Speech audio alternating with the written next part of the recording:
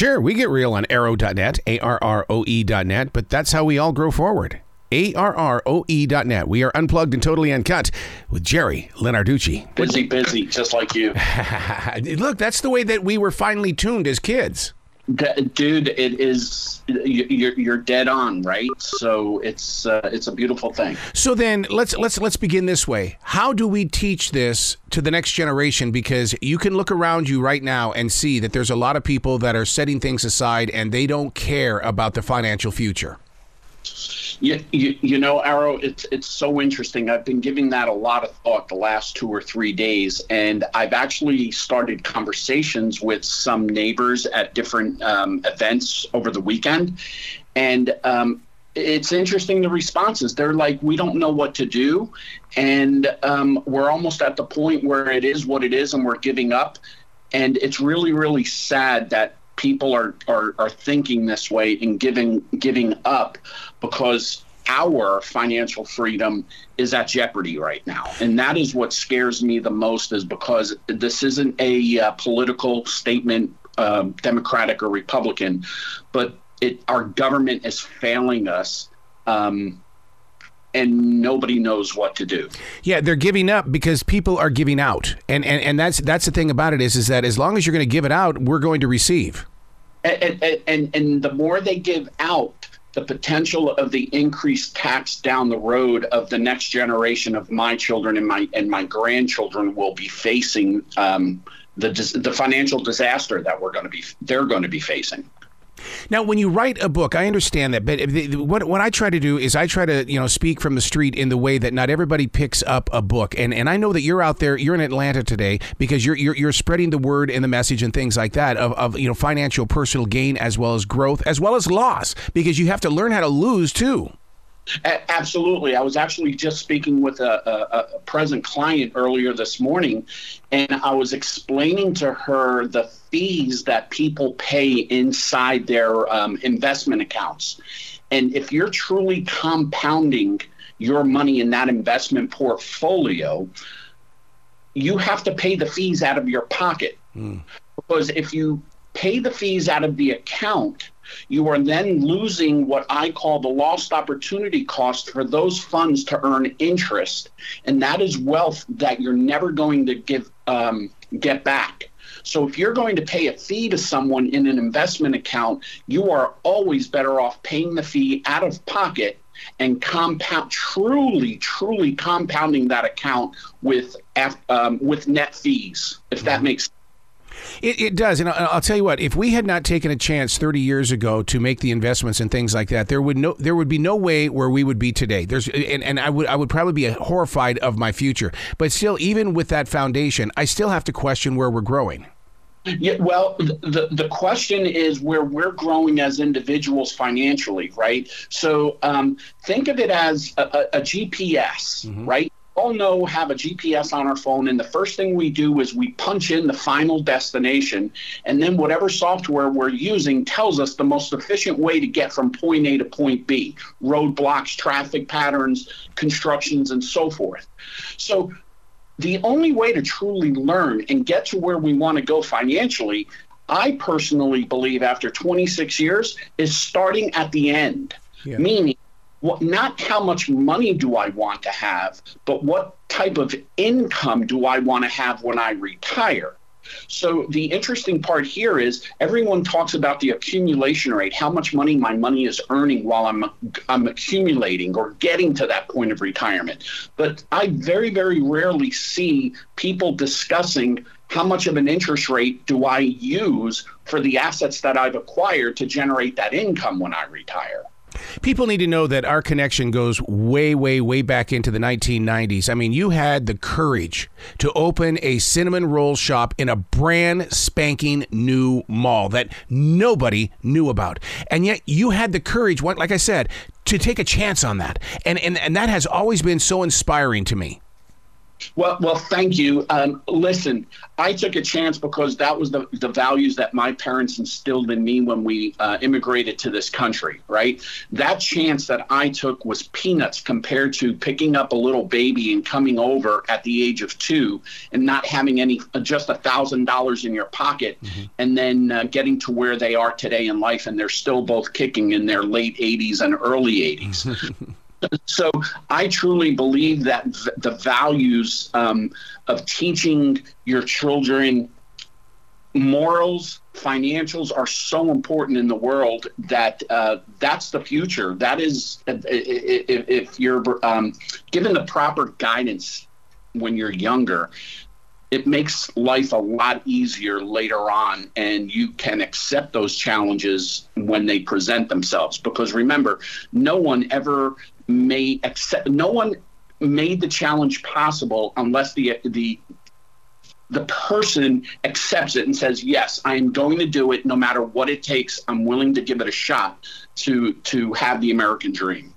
In March of 2020, I took a shot at I've never been in a place where I had a real job because I've always done radio my entire life. So radio people don't see real people. So during the pandemic, I went out there and got a job at a grocery store. And I'll tell you what, I think God put me in a place of learning because I'm seeing things on the real streets of America that just shock me. And you and I have talked about this. I think it's incredible that parents are teaching kids how to use the cards and stuff like that and the little machines and stuff to pay for the groceries. The problem is, though, is that mom and dad are using EBT cards and they're buying $400 and $500 worth of groceries. That's not teaching the future how to properly take care of your family. No, it's not, and it's sad because they're missing the boat by doing that. I've instilled in both of my children the foundation of how money works, and money should not be treated as math. And when I say that is the eroding factor of the dollar is always inflation. And then the second one is taxes. And that's why the majority of Americans are like they find themselves in that wheel in the fish tank with a hamster that just goes on at 2 o'clock in the morning and doesn't let you sleep, and that poor thing. Well, that's how the majority of middle class America is right now. And, the wealthy and the affluent, they've got it figured out. My job now is that how do I give this message to middle class America so they can have a better opportunity 5 to 10 years from now? Because, Arrow, every decision a person makes today is going to affect them 5 to 10 years from now down the road when it comes to accumulating money. See, I believe that every person should have a financial protector. And what I mean by that is that I know how my life changed when all of a sudden, what is this? They've invented a thing called an ATM card and an ATM machine. My life changed because all of a sudden money was readily available to me. So with a financial advisor, I've sat down and had those conversations where they say, back down. This is my job to protect your money. You're not going to get it until you really physically need it, if you ever need it. Well, that's interesting. I think totally different. Do you? And here's the reason why, Arrow. Who am I to tell you what you can do with or without your money? Okay. Right? I'm just giving advice on what you should or you shouldn't do. Right. When I hear the word protector, I think about, how do I protect your money from market loss? God. How do I protect your money from possible decline of the deflation of the dollar? So think of it this way. If the affluent have figured out, the affluent do not keep their money compounded in an account. They use something that is called the velocity of money. And they generate multiple returns. And you know who has it figured out the most? Are banks and insurance companies. So if we can teach people the velocity of money or the 4 rules of financial institutions, we would all have a better chance at winning the game. And that's all that we want, is a chance to get in the game and win it, no matter what sport we're playing. I'm not a fan of direct deposit. I think it disconnected the boss from the employee in the way of being grateful for that employee. A lot of hours we have returned since the lockdown back to where the boss is in control and there's a lot of abuse on the workday place, and which means people are switching jobs left and right. This is not the NBA. This is not Major League Baseball. We need to find some strength in staying in the game. No, Absolutely. And the only way that we're going to be able to find the strength to stay in the game, Arrow, is to really understand the rules of the game. We can't play the game of Sorry or Monopoly just by throwing dice and moving, right? We have to know which piece needs to go where. So then we know if we make that decision, what are the ripple effects when that rock is thrown in the pond? What are the ripple effects by that decision that I made by using dollars on the left hand of my ledger or on the right side of my ledger? There's pros and cons to every decision, and we need to just figure out what the best pros are, what the worst cons are, and then we have enough information to make an educated decision, not guess. It's a decision. How do you convince the consumer and or employee that, look, I realize the place of business might be rough waters right now, but you need to invest in the company with the 401k plan, because in the long run, that is your future, and you will be able to use that in retirement and things like that. But people aren't talking the 401k like they were back in the 80s and 90s. Well, it's interesting, right? A 401k plan is a retirement savings plan. Mm-hmm. It is not a retirement income plan. So when people mention 401ks, I really need to know, what's the definition of your 401k? Are you looking to save money in it, or are you looking at it from the other aspect of it? How is my 401k plan going to generate my income? Because think of it this way, your 401k account is going to replace your working hours. So 401k, if a person is earning $100,000, here's the reverse timeline, and you're putting money in a 401k, how much money do you need at 4%, which is the safe withdrawal rate, 4% to generate $100,000? Well, that's simple math. At $1 million only gives you $40,000 a year of income. Right. That's before tax and before inflation. So, we have to really think about what is a 401k and how are we going to use it to the best of our advantage. And remember one thing, the company doesn't take any risk. You as the employee are taking all the risk. Yeah. And that's scary part. Well, let me ask you this question when it comes to that 401k. I mean, is it legal to, I want to speak the average person that comes into my grocery store, that let's just say they've been at their job for maybe 5 or 10 years. They may have $25,000, $30,000 in their 401k. Hopefully they have more. But can they go and take from that 401k, meet with you, and you invest it in other things while you basically go to ground zero on your 401k, take the money that they've earned on the 401k, give it to you, you invest it? Well, there are certain rules and regulations when it comes to money about 401k, right? Okay. So, again, not knowing the rules of the game.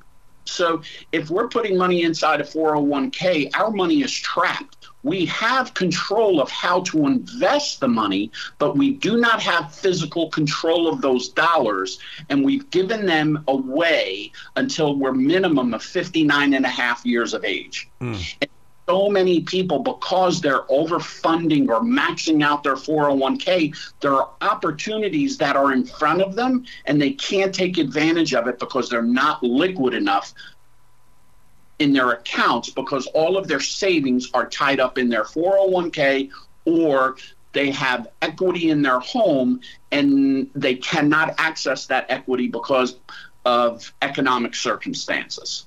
What are you seeing on the streets? I mean, I realize you're in the business world and stuff like that, but what are you seeing in the everyday eyes of the man and woman, or even that teenager that basically tried to land their first job and they couldn't handle it because there was a little bit too much pressure? Yeah, it's interesting. My average client right now, Arrow's between 50 and 60 years old, just like myself. And what I'm seeing is the people are terrified. Yep. I had a client who works for NASCAR, a gentleman that I met in Charlotte when I was living in Charlotte. And he said, Ducci, I am scared to death. I'm 57 years old and I've taken a hit of $160,000. What am I doing? What do I do? That's what I'm hearing. I'm hearing fear in people because they're understanding they do not have the word time on their side anymore. That's right. Right? So they're trying to figure out how. Now, remember when earlier it's about protecting. I may not have the capability of earning that money that he lost, so it is now my job to help him protect the remaining dollars from future loss. over the next 12 to 24 months. And we all know that we are in a very, very bad time in our place in the world, not just here in this country, but around the world. Mm-hmm. You have a podcast or anything going on? I know I see you up on Facebook and stuff like that every now and then. What's going on in your personal life? Because people, they're listening to this conversation today, but they're going to want to learn to know more about what you do, how you do it, and probably reach out and want to talk with you. Man, Arrow, thank you so much for the shameless plug.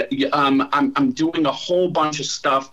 I would just direct everybody to my website, which is Gerry with a G, Gerry, Linarducci, Linarducci, and just surf around. And there's a tab there if you want to have a 15, 30-minute conversation, consultation type thing. I'd be more than happy. Arrow, listen. Today is September 12th, one day after September 11th of 2001. And as I posted on my group's private group on Facebook this morning, we've been given a gift today, a gift of life that we woke up. And it is my job to help inspire others to make a change in their life, both personally and financially, because they both work hand in hand equally in our lives every day. We got to do this more often, man. We can't be doing this like once every 3 months. I mean, if we do it bi-weekly or anything like that, I mean, I really want to share your message with the people on iHeart and iTunes and stuff like that, because I mean, you've got something here, and you're not talking from your pocket, you're talking from the street, and that's what I love about you.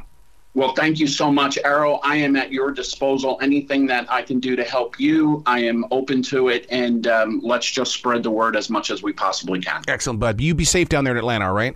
Thank you, sir. Have a great day.